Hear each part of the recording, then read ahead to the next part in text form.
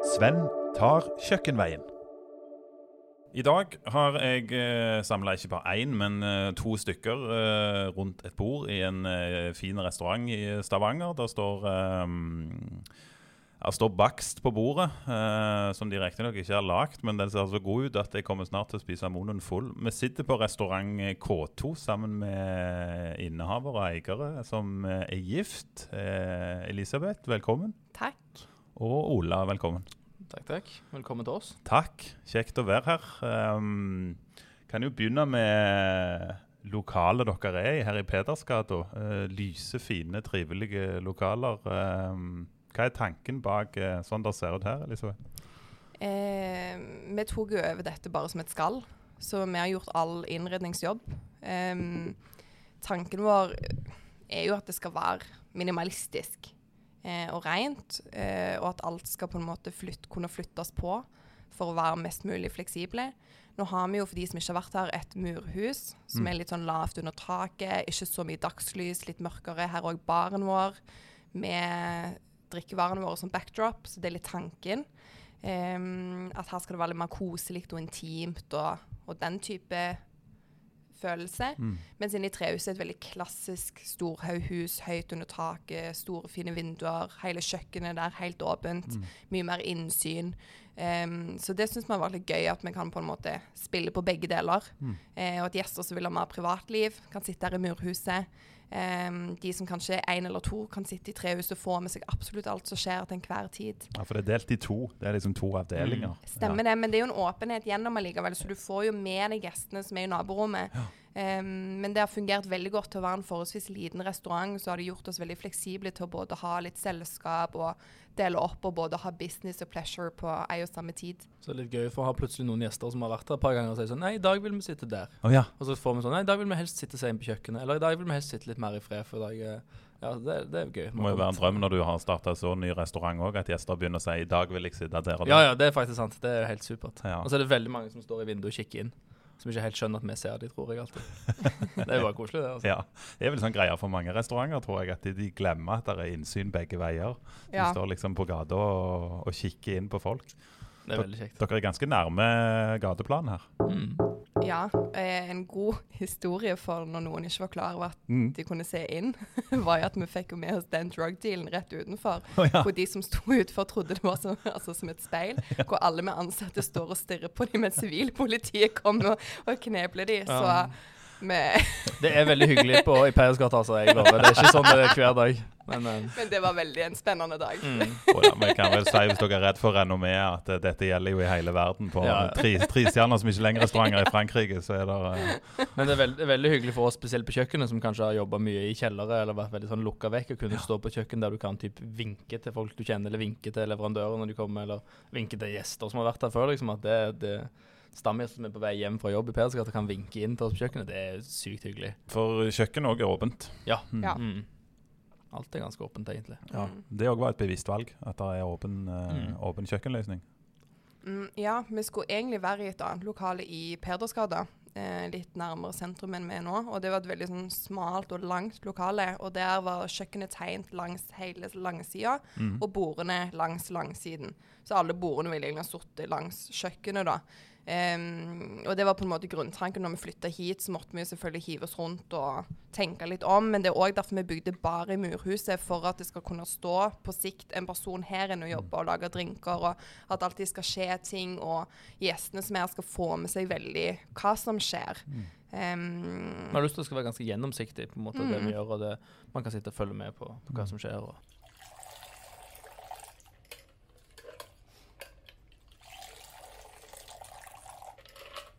K2, Kress og Klepp, det er jo etternavn.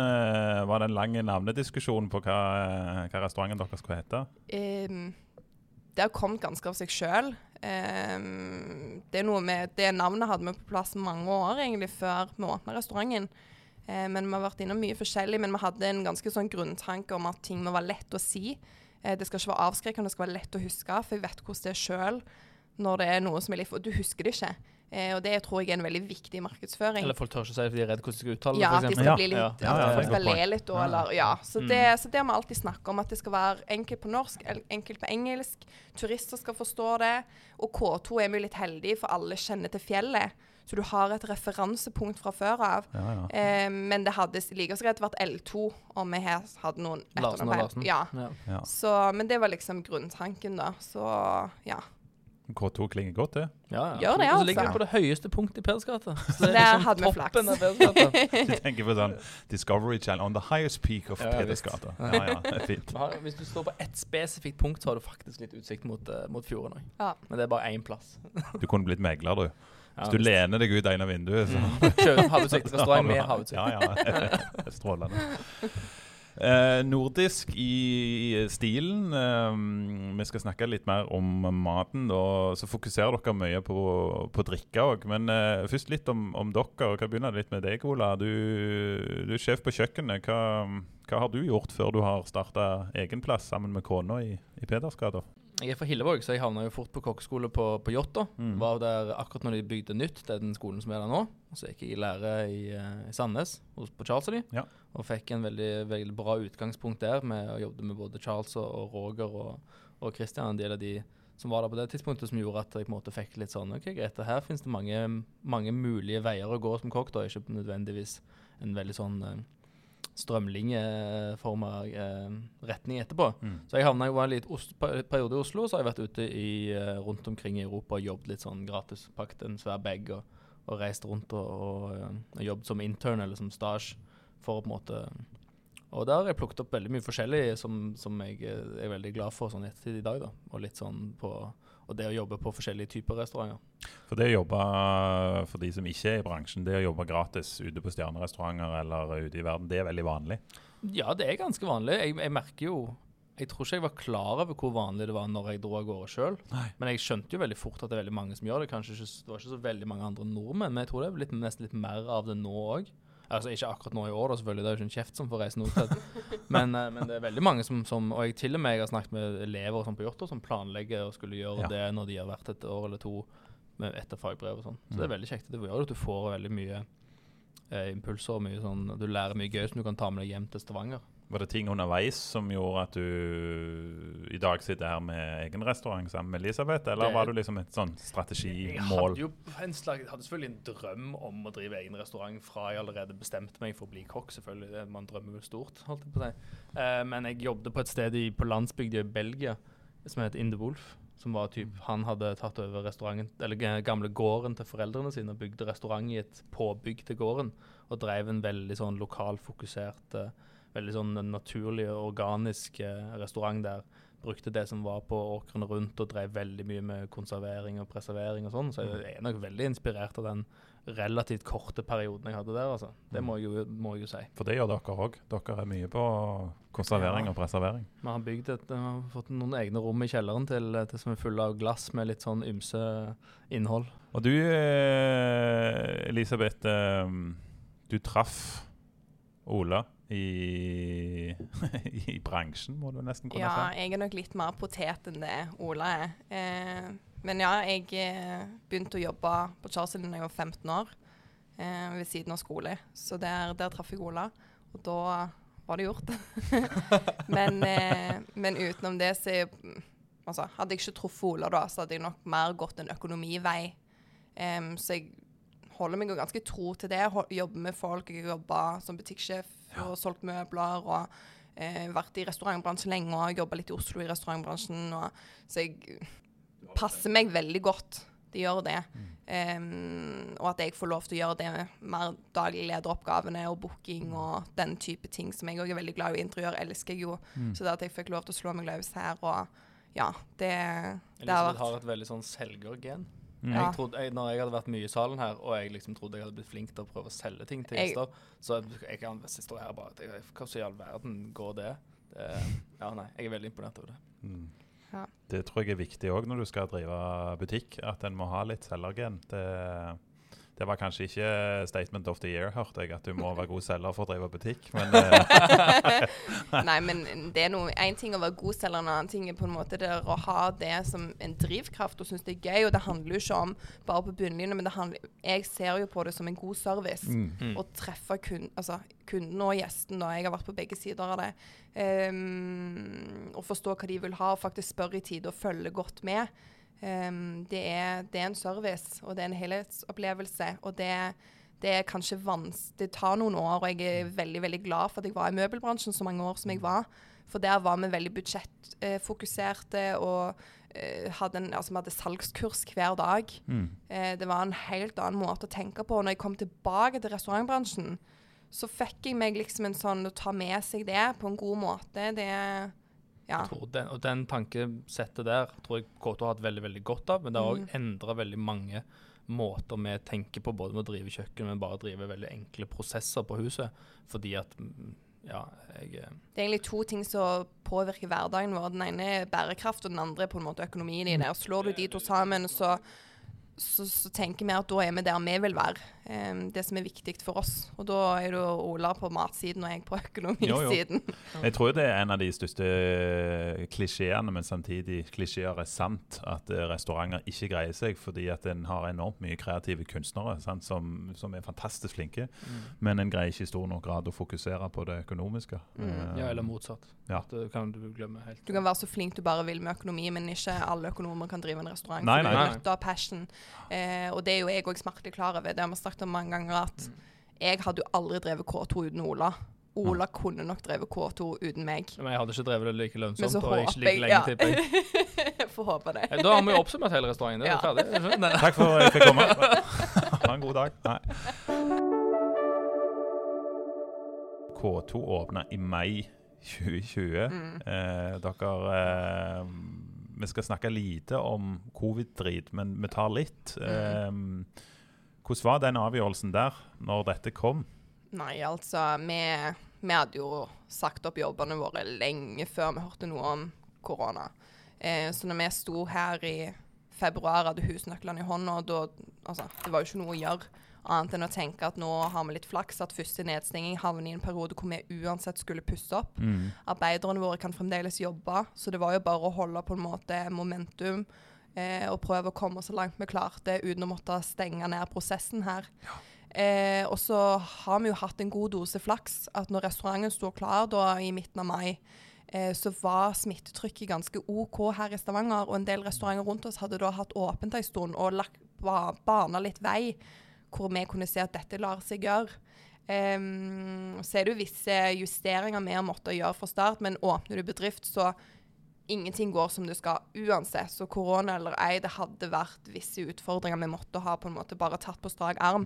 Så jeg føler vi kom veldig godt ut av det, og gikk tålig greit. Så det er jo mer nå at vi har blitt truffet fleisen med 2 nedstenginger i 2021. Det er jo det som egentlig har vært tøffest. Men heldigvis har vi fått noen måneder på oss da, til å få lite grobunn til at gjestene våre forhåpentligvis er her den dagen vi får lov til å skjenke igjen. Jeg tror jo vi hadde noen litt sånn voldsomme planer og voldsomme visjoner som vi hadde tenkt å prøve å gjøre, og som vi bare scrappa på grunn av at tidene ble litt usikre. Og jeg er veldig lykkelig for at vi ikke testet et par av det i hvert fall. Det trenger vi ikke å gå inn på, men det har vært en veldig fin progresjon sånn sett. Hva må jeg skjenke i glasset for å lure den historien ut av deg? Ja, det tar neste gang. Ja, den er grei. Nå tenker jeg at jeg vil være med inn på restaurant. Altså når vi går inn døra her vanligvis, så der er myldret av liv. Du er kanskje i full gang og ønsker folk velkommen, eller presenterer noe, eller ta imot bestillinger. Du står på kjøkkenet, der hamrer inn med bestillinger. Hvis du skal prøve å beskrive den følelsen du har når du jobber her i full restaurant, hva går igjennom hodet ditt da? Mellom 8 og 9, da koker det. Vi har jo lagt oss et konsept som er sånn at gjestene kommer på spesifikke tider, spesifikt klokkeslett. Du kan boke bort til klokka 6, 7, 8 eller 9, som gjør at vi får på en måte ikke den, vi får det litt kontrollert, vi vet når det blir travelt og sånne ting. Men vi vil jo, hvis jeg får løpe litt grann, og da kommer gjester, og jeg noen ganger i litt sånn med for høyt momentum kommer liksom løpende imot dem med åpne armer og så jeg vet ikke, jeg tror jeg har skremt noen av og til, men det har stort sett gått veldig fint. Og det er jo litt sånn restaurantbransjen er. Den balansen mellom kontrollert kaos og bare kaos, det er jo der man vil ligge. Ja. Og man bikker alltid den grensa på et eller annet punkt, og så diskuterer man det etterpå, så er det ok, hva kan vi liksom gjøre for å gjøre det mer smooth, effektivt, men samtidig få den der kontrollerte kaosen, for det er det som er gøy. Det er gøy når det koker. Det er gøy når det koker, men det er ikke gøy når det koker over. Så det er den der balansegangen, og det tar litt tid å finne ut, og nå er vi jo veldig heldige som har med oss et team som mange av oss har kjent veldig lenge. Og da kommer du fortere inn i en god flyt, og nå begynner vi å bli såpass samkjørte at du kan bare kikke på hverandre, og så er det liksom forståelse. Men det tar jo tid å komme dit. Og så har vi også fått litt tilbakemelding fra gjester. Det har vært dager der vi har kanskje følt det har vært kaotisk, eller vi har ikke følt at alt har vært så smidig og så glatt som det burde. Der vi får tilbakemelding med at så god stemning det var, eller så kjekt at det var så. Og også at de som sitter med kjøkkenet og serien får på tilbakemelding at det er kjekt at dere ikke står og skriker og hyler, og sånn som du ser på amerikansk TV, liksom. Så det er jo veldig, veldig hyggelige tilbakemeldinger å få. Så er det vel sånn at det en selv opplever av og til som veldig dramatisk, kan gjestene synes virker action eller spennende, eller det er jo mulig å forutse hva som er god eller dårlig stemning, av og til. Og så kommer maten, og det er mange som lytter på nå, eller den som lytter på vil jeg tro tenker hva slags mat serverer de her. Den skal du få, Ola, i hvert fall til å begynne med. Altså menyen vår er jo en satt meny. Det er en 7-retter, der noen av serveringene kommer som en rett, og andre kommer som på en måte flere små smaker, litt som en smaksmeny på mange måter. Og den kan du enten få helt vegetarisk, eller for en liten ekstra penge, for en med kjøtt og fisk, eller med protein i tillegg. Så menyen er i utgangspunktet den samme, der rettene er de samme, der du legger til litt grann på kjøtt og fisk. Og så synes vi selv at vi har vært ganske flinke på å lage en meny som er lett og oversette til forskjellige allergier og folk som har lyst til å komme og spise med litt forskjellige behov, for det har jo vært viktig for oss. Ja, sånn at hvis allergikere, glutenallergikere eller andre kommer, så har vi en plan. Så er det lett å endre på. Det var selling point for Jo. Men det er jo veldig viktig, tror jeg, for det er jo noe med å møte en gjest, og så får du panikk i øynene og bare... det er så dumt. Det er jo kjipt. Og så er det dumt for kjøkkenet hvis de plutselig må hive seg rundt og finne på noe på farten. Det blir aldri bra, ikke sant? Og så blir det dårlig stemning på alle veier. Du er velkommen, men vi har egentlig ikke ryddet handicap-toalettet, så hvis du kommer igjen i morgen. Det er jo dumt hvis det skal bli sånn. Nei, men for å gå tilbake til menyen, så er det jo, vi prøver å fokusere ganske mye på det lokale. Vi har på en måte lagt oss noen litt sånne spilleregler for hva råvarer vi har lyst til å bruke, så vi har ikke fokusert så mye på de kan du si, sånn typiske luksusvarene, uten at jeg skal på en måte nevne noen av de, men vi er veldig glad i å bruke bøkling fra Sirevåg og grønnsaker fra Brims, eller fra grønnsaker fra Øl og en økologisk gård, fordi vi har på en måte lyst til å være en restaurant som føles naturlig i Stavanger. Den ligger her fordi vi ligger her, så bruker vi det som er nært og kjært rundt oss da. Og så har vi fått jeg synes vi har fått det gått utrolig fort hvor gode forhold vi har fått til leverandører rundt omkring, og så snakker du med en bonde, og så tipser han deg om naboen som driver med surmelk i en kjempestor gryte, liksom, og så baller det veldig på seg sånn da. Og spesielt via det at vi har begynt å interessere oss veldig for økologi, så har vi også fått veldig mange fine kontakter der. Så det har vært veldig kjekt, egentlig. Og så er også preservering, og altså dere sier dere har en kjeller.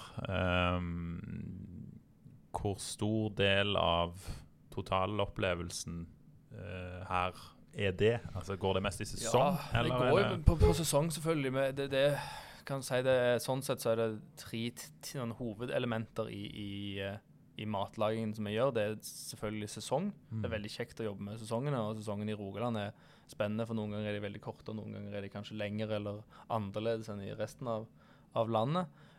Preserveringen er en stor del av det. Vi kaller det preservering. Jeg har fått noen gjester innenfor teaterbransjen som forteller meg at preserver, som er det vi kaller på menyen, er det som du har imellom kroppen din og kostyme for ikke å ødelegge et kostyme av svette.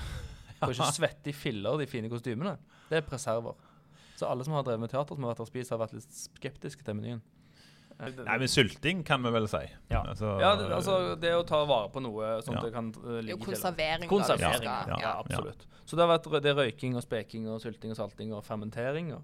Og den tredje tingen som vi har fokus på at vi har 2 svære kullgriller inne på kjøkkenet. Ja. Så all maten går. Vi har en ovn, en sånn varmluftsovn, men den bruker vi egentlig ikke så mye når vi har gjester. Den litt mer sånn til dagetid tilbake. Det setter litt signatur I maten også, tenker jeg. Så en stor del det akkurat det som I sesong, det som kommer fra kjelleren, fra den konserverte, og det som har vært på grillen. Og da har du ganske stor del av menyen allerede der. Og de som lager maten sammen med deg? Det er vi ganske heldige. Vi har fått med oss et veldig fint team. Vi har Erik, som med min høyre hånd, både I livet og på kjøkkenet, føles det som noen ganger. Pass det kan du si til gården. Nei, Erik og jeg er barndomskompiser og vokste opp sammen I Hillevåg. Så vi gikk på kokkskole sammen, og han både kokk og konditor. Så han på en måte ansvarlig for dessertprogrammet her på huset. Han ekstremt dyktig, og det veldig gøy å få lov å jobbe med kompisen på den måten der. Så har vi med oss Mari og Vilde, som var lærlinger på Rena. Både meg og Erik jobbet der. Begge to har på en måte blitt litt kastet inn I roller som de kanskje ikke var kjempekomfortable med fra dag 1. Mari den som har ansvar for baren og drinkene til menyen, og Vilde har vært på grill. Så hun har jo på en måte styrt disse 2 kullgrillene, og på mange måter styrer jo da service. Fordi det jo hennes tempo som styrer veldig mye av maten, og begge to har vokst fantastisk godt I de 2 rollene der, og de det veldig gøy, for de veldig strenge med meg og Erik. De litt strenge med meg også. Jeg har jo hatt store deler av mammapermisjonen siden vi åpnet. Og jeg merker det når jeg kommer inn I service at det jo jeg som må passes på. Og, Går de litt sånn inn I en boble at de glemmer at her snakker du til... Ja, de bryr seg ikke. Jo, men på en fin måte. På en veldig bra måte. Ikke noe vondt, bare deilig. Kjempe. Det føles jo... Når vi har kommet dit, at du bare bryr deg om kvaliteten, og at ting skal være bra nok, da føler jeg meg på rett vei. Så jeg mega imponert over de. Det veldig deilig, spesielt når meg og Elisabeth kanskje har 100 tanker I hovedet, så det veldig kjekt å ha noen som fokuserer så bra og på en måte ankrer seg litt grann I kjøkkenet. Og det veldig løy da, hvis vi har det veldig travelt, så sier vi ofte sånn, Vilde, når oppvaskhjelpen kommer, husk å få han til å skrive seg inn I boka, for meg og Ola kommer ikke til å huske det. Ja, men jeg sier, Vilde, kan du huske å minne meg på at jeg skal ta med meg dette hjem I kveld? Altså, det jo nesten det. Det på det nivået, Men hvordan reagerer dere? Det ofte sånn jeg tenker på at I retrospekt så kan en jo si, altså I ettertid, så bra at vi har unge, flinke folk til å holde oss I nakken, men samtidig tenker jeg hvis noen kommer og forteller meg på min restaurant, sikkert at liksom, du må ikke gjøre sånn og sånn, eller slutt med det, så det jo lett å liksom tenke... Det jo en balansegang, og det handler jo om å bli kjent, og nå vi jo heldige at Ola, Erik, Vilde, Mari har jo kjent hverandre veldig godt.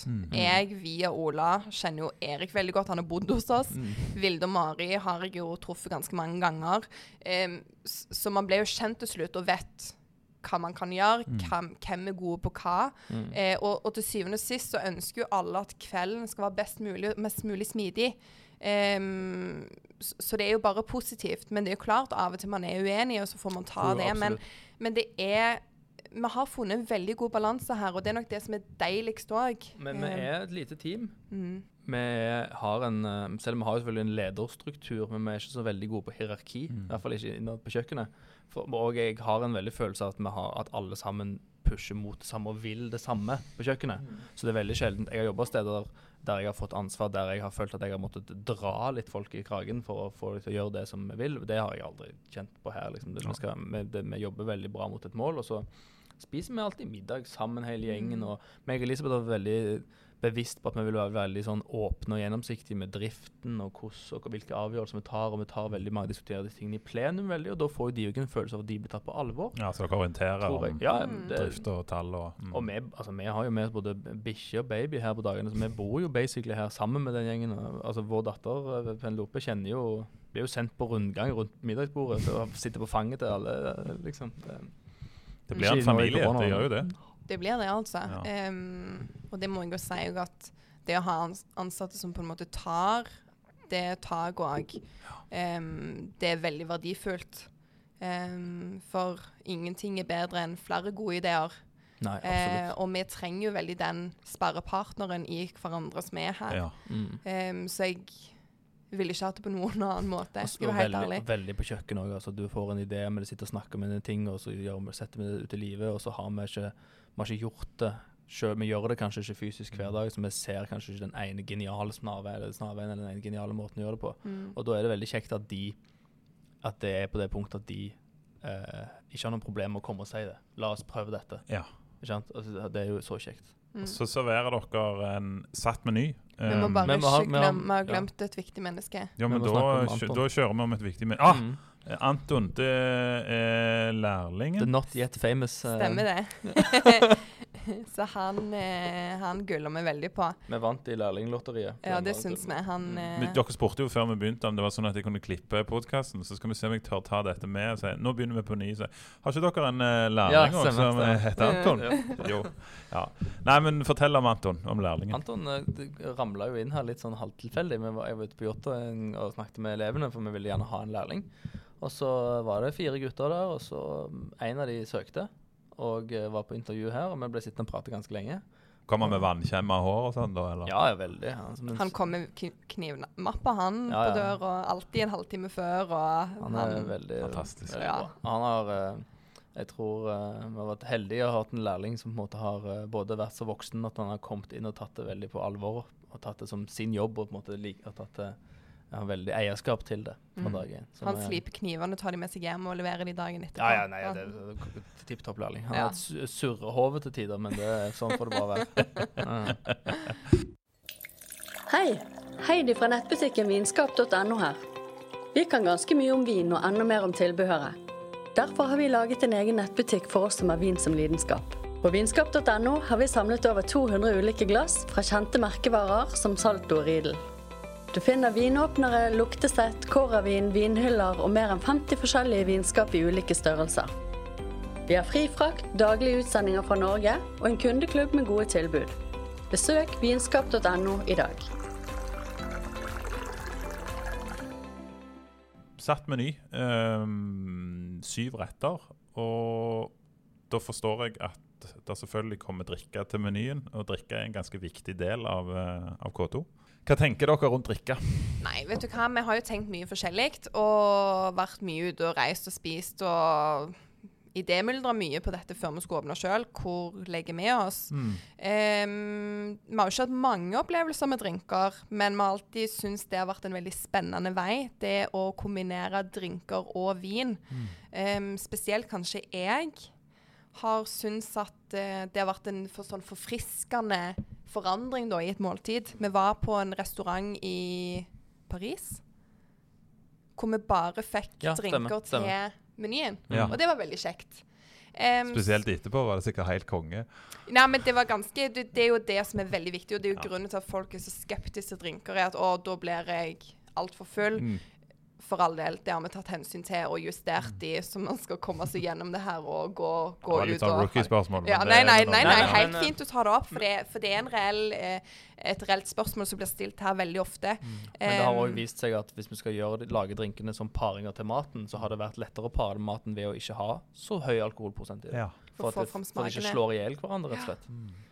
Så det har vært kjempespennende å få lov til å jobbe med, og få lov til å gjøre noe litt annerledes da, som kanskje ikke er et så stort markedet er jo stort, men som ikke har vært så vanlig å gjøre, i hvert fall i denne byen, og kanskje Norge. Så nei, det har vært kjempekjekt, og det er ikke noe vi kommer til å gi oss med.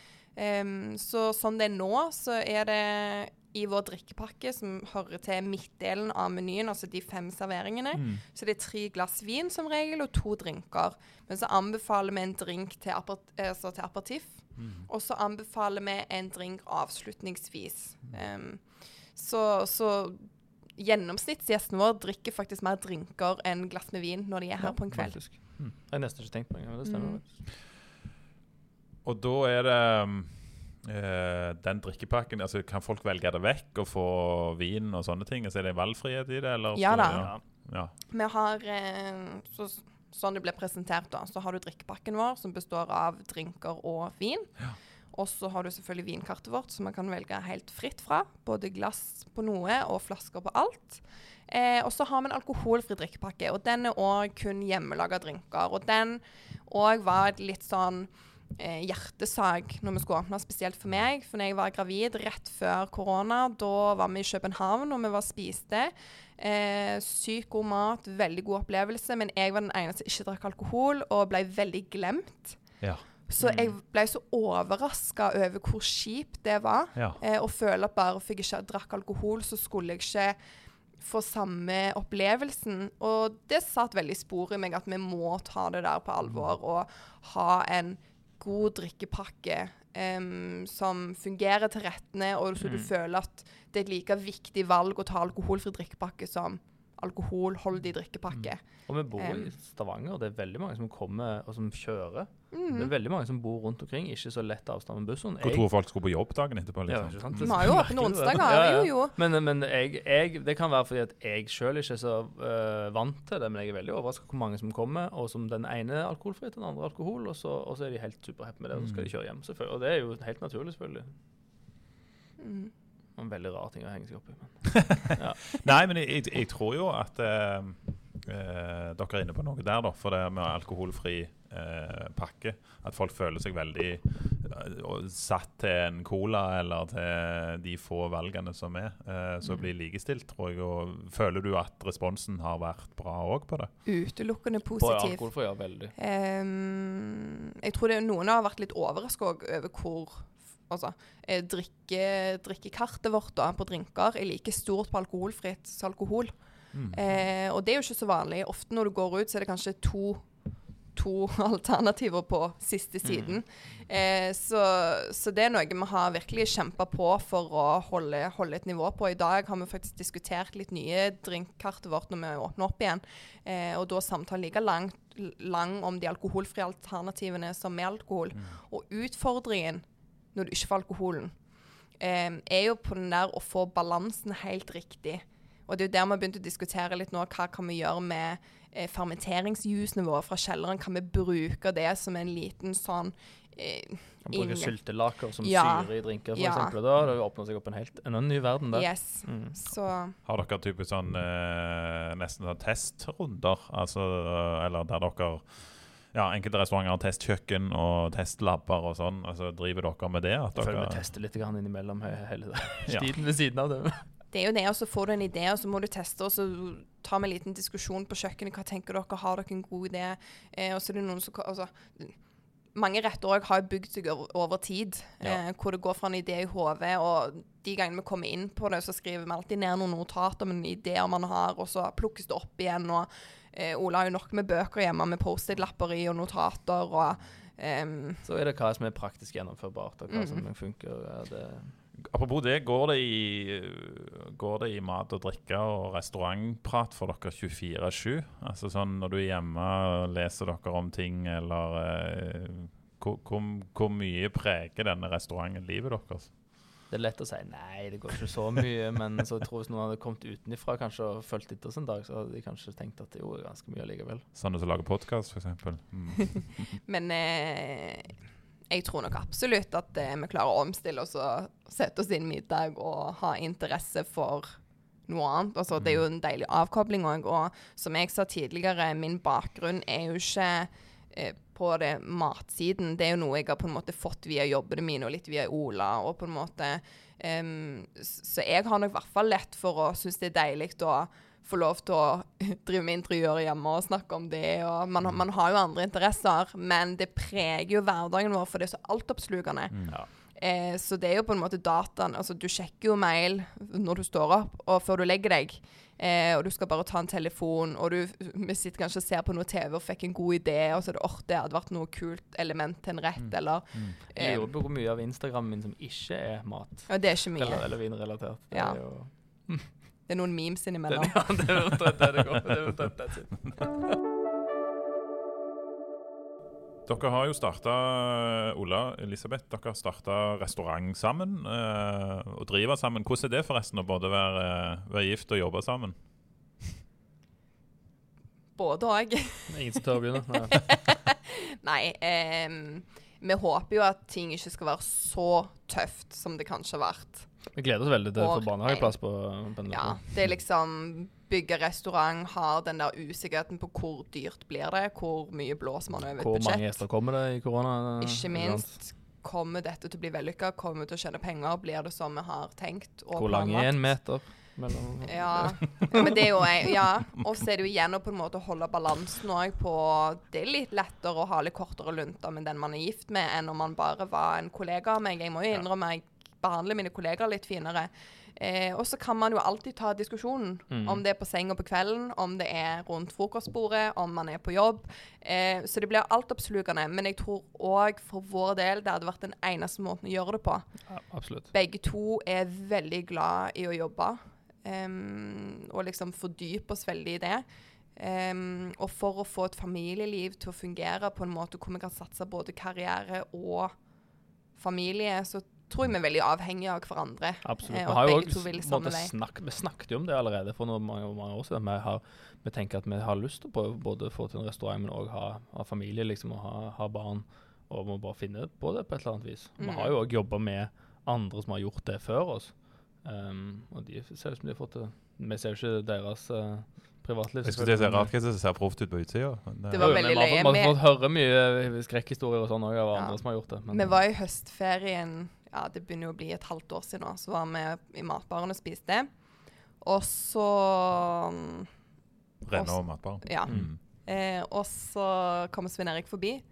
Så sto vi og snakket litt løst og fast, og så sa jeg det, ja, for dere har jo åpnet restaurant og fått 2 barn, og det gikk jo så bra, men hvorfor advarte du oss ikke hvor bra det egentlig ikke går? Så holdt han på å lese i det, så sa han, du har jo aldri spurt. så det er jo litt det også, at de småbarnsårene, de er tøffe, og startårene i en bedrift, de er tøffe, uansett hvordan man snur og vender på det. Så det handler nok bare om å finne nytt mot hver dag, og komme seg gjennom det på best mulig måte. Når dere åpner restaurant, altså når dere skjønte at dette blir en realitet, vi skal inn på restaurantscenen i Stavanger, hva sa dere til hverandre? Hva var det dere ville åpne? Vi har snakket litt om hva dere gjør her, men hva var viktig? Vi har jo idémyldret veldig mye, og vært innom mange forskjellige konsepter og tanker, men jeg tror hovedmotivasjonen har hele tiden vært at det skal være tydelig. Vi skal ikke vakle på hva vi skal gjøre. Vi skal gjøre det vi har lyst til, som vi synes er gøy, men samtidig som vi selvfølgelig tenker kan nå et marked, for det er jo det handler om.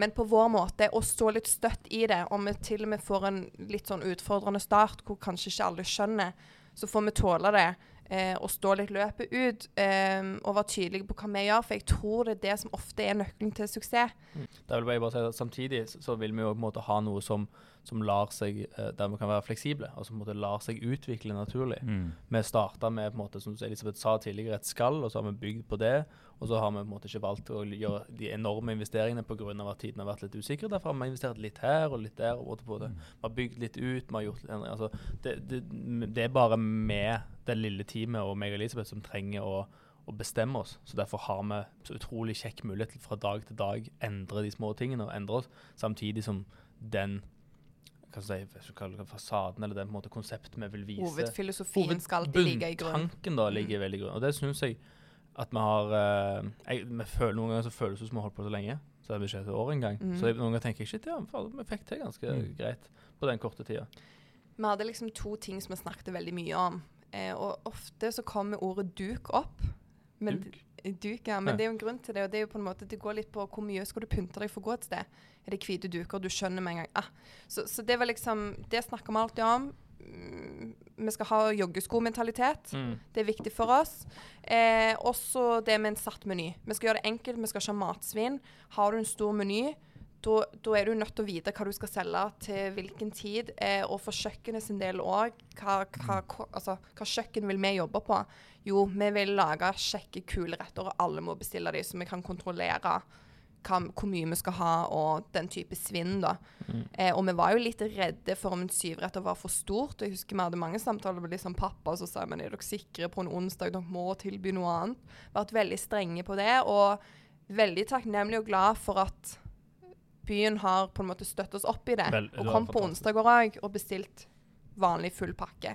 Så det, for det faktisk med på å hindre matsvinn. Man kan ikke si noe annet. Og så det, apropos matsvinn, og det med hva fotavtrykk dere setter igjen, hva dere tenker med råvarer, og med, altså, det veldig viktig for dere. Hvorfor det? Hvor skal du begynne på? Hvorfor ikke? Det den eneste, for meg, altså fra mitt perspektiv, den eneste veien å gå. Vi overkonsumerer i alt vi gjør. Absolutt alt vi gjør. Og ved å bli foreldre også, har vi fått en enda mer sånn en wake-up call. Ja, og nå vi bedriftseiere som har ikke bare ansvar for våre egne daglige gjøremål. Vi skal faktisk ta et sosialt ansvar som en bedrift, og for våre ansatte å sette en presedens og legge press. Legge press på våre leverandører, hva vi forventer fra de. Vi har, med vår handlekraft, så har vi så mye makt. Vi har så mye forbrukermakt. Og den synes jeg vi må bruke riktig. Og vi trenger faktisk et grønt skifte. Vi bor i Stavanger. Det en oljeby med de som holder mest tilbake på det. Og ja, jeg veldig stolt over at vi så tydelig tar et standpunkt, og jeg håper de neste årene at vi kommer til å bli enda tydeligere og enda strengere i den retningen.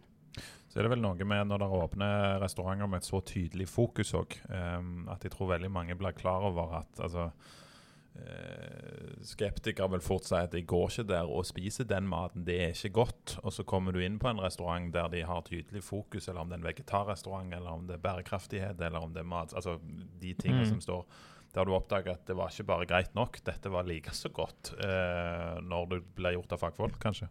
Absolutt, og jeg må jo bare si jeg så imponert over Bellis. Det å komme der og spise, for jeg kan ikke si at jeg lever et veldig vegansk kost, ganske vegetar, men ja, jeg blir så inspirert hver gang jeg kommer der, over løsninger og så kjekk meny og litt sånn utfordrende, og hvordan bare diskuterer jeg med de som jobber der, hvordan erstatter dere visse ting for å få frem smakene. Ja, men jeg tror man kunne kommet inn som gjest og ikke vært klar over at det var vegansk, spise hele menyen, få en fantastisk restaurant, plutselig nesten bare innse midtveis eller etterpå, jøss, dette vegansk. Her det ingen egg, wow, her det, ja. Nei, så shout-out til Bellis. Virkelig, altså. Bellis en vegansk restaurant i Stavanger. Enden av Pedersgata. Alt ligger i Pedersgata. Ja, det gjør det. Litt tilbake til maten. Når du kom inn her som gjest, du har fått beskjed om at du skal få 7 retter. Det lokale råvarer. Nå vi i april-mai. Hva liker du best å jobbe med, eller hva gjenganger her? Det kanskje nesten lettere for meg å svare på, for jeg ser Ola litt utenifra. Men jeg vil jo si at det som på en måte kjennetegner litt Ola sin matlaging, høy, hard varme. Jeg trodde du skulle si smør. Nei. Nei. Men litt sånn mye lenger enn det du tror. Og du får frem ekstremt kule smaker på den måten. Vi hadde en catering oppe på Ullandhaug økologiske gård. Og der det bare grill. That's it. Hvor han lagde liksom hele menyen derifra. Og en ekstremt sånn kjekk måte å jobbe på, men veldig annerledes for veldig mange. Så det vil jeg jo si på en måte kjennetegner deg veldig da. Ja, det lettere for deg å si selvfølgelig. Jeg synes det veldig gøy å jobbe med grill og røyk og levende ild, men også å jobbe med på en måte litt sånn levende mat som levende i det, at det for eksempel en fermentering av en mikroorganisme som bryter noe ned, eller å jobbe med de tingene der veldig fascinerende da. Liksom den der kan nesten kalle litt sånn kjemien i det. Men det sånn som meg og litt, i dag da, så satt meg og Erik her på det samme bordet som jeg sitter og planla menyen for åpning, og da har vi har jo en tanke gjennom hele året hva vi har lyst til å ha på menyen når, på grunn av sesonger og sånn, og vi har lyst til, hva de tingene vi har lyst til å gjøre på vinteren, fordi det føles litt mer som vinterretter, og de tingene som føles mer som sommerretter. Det jo, og da det jo veldig sånn i utgangspunkt om hva får vi tak i nå? Hva det som spirer og gror? Vi var ute og plukte urter og plukte liksom ville vekster nå, og da det jo veldig kjekt å sette det på menyen, så jeg føler ikke at vi har en veldig sånn, dette vår stil, sånn gjør vi det, men det føles kanskje mer for de som kommer og spiser, fordi de kanskje kjenner det litt igjen. Jeg synes det veldig vanskelig. Du jo ikke en kokk som veldig fast bestemt på de og de råvarene må alltid være på menyen på våren, på sommeren. Du jo mer like kanskje det kreative i det. Jeg nok litt følelsesstyrt på hva jeg har lyst til å gjøre. Og så har vi, men det kan vi også si noe sammen på det, at vi har jo fått lagt oss en fantastisk god rutine, eller vane, bedre ord enn det. Ja, rutine fint. At på lørdagskveldene når vi ferdig med en uke, så tar vi en øl i kjelleren med personalet og planlegger menyen for uken etterpå. Aha. Og der har det kommet opp jævlig mye bra ideer opp igjennom. En tradisjon. Tradisjon, ja, ordet jeg leter til. Takk. Det akkurat det. Det en veldig bra tradisjon. Men da kommer jo spørsmålet an på den tradisjonen, om den ideen du kommer opp med like bra dagen etterpå. Ja, men noterer du, og så siler du det som bare svada, og så kommer det bra ting ut av det. Ja. Neida, men det... Den famøse tradisjonen i kjelleren på K2, her dukker det opp, vet du. Ja.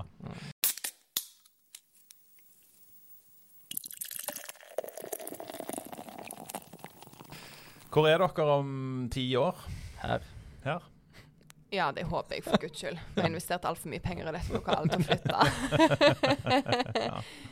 Nei, vi har veldig lyst til å være her. Og så vi jo veldig folk som litt sånn der vinden tar oss. Det har vi alltid vært. Ja. Alle valg vi har tatt har vært ganske spontane og lite veloverveid, egentlig. Sånn har vi flyttet alltid, og sånn tror jeg vi kommer til å fortsette å være. Så vanskelig å svare på. Men jeg håper jo at den der driven og iveren og den der gleden over å lære og mestre noe nytt hele tiden består. Og det det vi diskuterer nå. Hva kan vi gjøre for å på en måte utfordre oss mer? Skulle vi ha tatt sommelier? Skulle jeg ha gått tilbake og gjøre litt mer økonomi? Kan vi få noen mer sertifiseringer? Hvor skal vi ta veien videre? Skal vi ansette... Hvem skal vi ansette da? Er det liksom en kokk? Er det mer lærling? Er det mer barvei? Skal vi lage oss noen enda strengere regler, eller enda strengere rammer vi må jobbe innenfor, sånn at vi må være enda mer kreative med hvordan vi utvikler nye retter eller nye drinker. Det er veldig gøy da. Det er nesten bare kjekt å tenke på hvor mange muligheter vi har til å på en måte dytte konseptet i litt forskjellige retninger. Når du sier sertifiseringer, så er det jo en ting som havner på døra, som jeg har snakket litt med en del andre restauranter, som det er litt sånn hat-elsk-forhold til. Men inspektører og andre som vurderer maten, hvordan har dere tenkt der? Det er klart vi har ambisjoner. Det er veldig viktig å både ha mål og dele mål.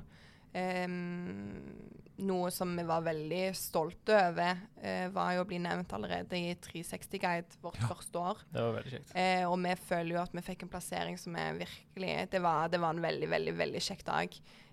Og det som det kjekkeste med det er jo det som vår hjertesak, den bærekraftigheten, og det at vi ble gjenkjent for det er jo en bekreftelse på at vi klarer i hvert fall å tydeliggjøre det. Nå har vi nettopp også fått DEBU-sertifisering, hvor minimum 50% av all mat og drikke er økologisk sertifisert. Og der har vi tenkt å satse enda litt høyere prosenttall enn det er liksom den veien vi ønsker å gå da. Så det å få en bekreftelse og en anerkjennelse for det arbeidet er jo... Det gir jo en mer driv selvfølgelig til å pushe videre. Absolutt. Og så er det jo noen som det er litt sånn hat-elsk-forhold til seg, sa, men den lille røde boka, altså Michelin... Han tjukke hvite dekkmannen. Ja, Michelin-mannen. Vi har hatt en inspektør på besøk. Det var spørsmålet mitt, egentlig. Han var veldig, veldig hyggelig. Det er nok den samme som har vært flere plasser i Stavanger. Han hadde med seg et magasin, han satt på et hjørnebord, han var en av de mest... En brite? Ja. Så er det James eller Alan eller sånn. Han het noe annet når han var her. Men nå er det sånn off-topic, men det er drømmen min å få lov å være sånn, gå inn og bare skjult James Bond-identitet. Men de er jo de mest eksepsjonelle gjestene. Altså det er de mest perfekte restaurantgjestene. De er så proffe på det å være gjest. Ja. At de er så fantastiske å ha som gjester. I hvert fall han da. Nå har ikke jeg hatt så mange andre Michelin-inspektører, men han var morsom, han altså. Ja. Jeg fikk spørsmål om det en gang fra et nabobord. Han lurte på om jeg var fra Michelin-guiden. Så hadde jeg så lyst, liksom, og tenkte... Ja. Så sitter de i ryggraden at jeg kanskje lyker. Men så sa jeg, så jeg at... Du tror at Michelin kommer og tar deg ut? hvis de får vite at du gir deg ut, så... kommer fra et forholdsvis møblert hjem, skal ikke like. Ja. Men så så jeg kelneren, så sa jeg, mens han fulgte med i sidesynet, så jeg, well, if I were, would I tell you? Så var jeg fornøyd. Hvordan en perfekt gjest? Altså, du snakker jo om han sånn drømmegjest. Hva den som kommer og spiser på restaurant, hva det dere synes perfekt? Litt åpne, synes jeg kjekt at de Hva som helst, det må jo bare være som Ola sier, en åpenhet, og en kjemi, ikke minst. Man har liksom, ofte de beste kveldene jeg har, da har jeg på slutten av kvelden satt meg på en stol på nabobordet, og så kan du bare sitte og snakke litt med dem. Da har du liksom, det er en veldig kjekk avslutning på kvelden, og det kan man selvfølgelig ikke gjøre med alle bord, men det er jo den der når du har hatt en litt sånn travel dag, det har vært en lang dag, og på slutten av kvelden har liksom de der ene eller to bord som sitter igjen og bare litt nysgjerrig og vil høre og lære av de, og jeg har snakket om alt fra mat til barnehageplass til, det kan være hva som helst. Men det er jo det at de har satt pris på kvelden, og vi har satt veldig pris på å ha de her. En sånn gjensidig... Og du har hatt en litt røff dag, og ting ikke har gått helt som du skal, og du har et bord som kanskje sitter igjen litt lenger, eller som du har veldig god kjemi, det kan jo redde hele kvelden. Ja, virkelig. Det har vært det. Og der har vi har hatt ganske mye av de naboene som bor rundt restauranten, inne og spist, og de har kommet litt flere ganger også. Og det er jo på en måte, vi var litt redde kanskje for vi etablerte så veldig sånn midt i et boligområde, så vi var litt sånn, hvor skal dette bli å drive restaurant her? Men det at vi har fått folk som bor her, og naboer som har kommet inn og spist, og brukt oss flere ganger og kommet igjen, og sånn, det er jo utrolig... Det er veldig sånn senke skuldrene for vår del at vi føler at vi blir tatt imot i nabolaget. Så det er veldig kjekt. Og ikke minst også at de gjestene som kommer når de kommer inn døren og sier det er noen som har anbefalt oss til dere. Vi hadde ikke hørt om dere før, men de sa dere må gå. Da senkes også skuldrene med en gang. De som du merker de kommer til døra, de gleder seg. Ja. Det er jo så gøy. Ja, det er det. Da er det bare kjekt. Det kjekkeste som kan skje er noen som kommer inn litt skeptiske, og du merker at vi har ikke 100% tonen. Her må jeg liksom jobbe på, og hvor du klarer å snu det. Ja. Det er en veldig, veldig, veldig kjekk dag på jobb. Absolutt. Noen ganger skal det bare ikke mer til enn å skjenke noen glass med vin, og så går det seg til. Men, Elisabeth, Ola, vi har snakket om deres livsverk, og nå blir det spennende. Dere er den første restauranten der jeg ikke har spist på forhånd. Så, det må du få gjort noe med. Ja, jeg håper jeg kan få komme igjen. Men nå sier jeg takk for besøket. Takk for at du kom. Du har hørt Sven tar kjøkkenveien.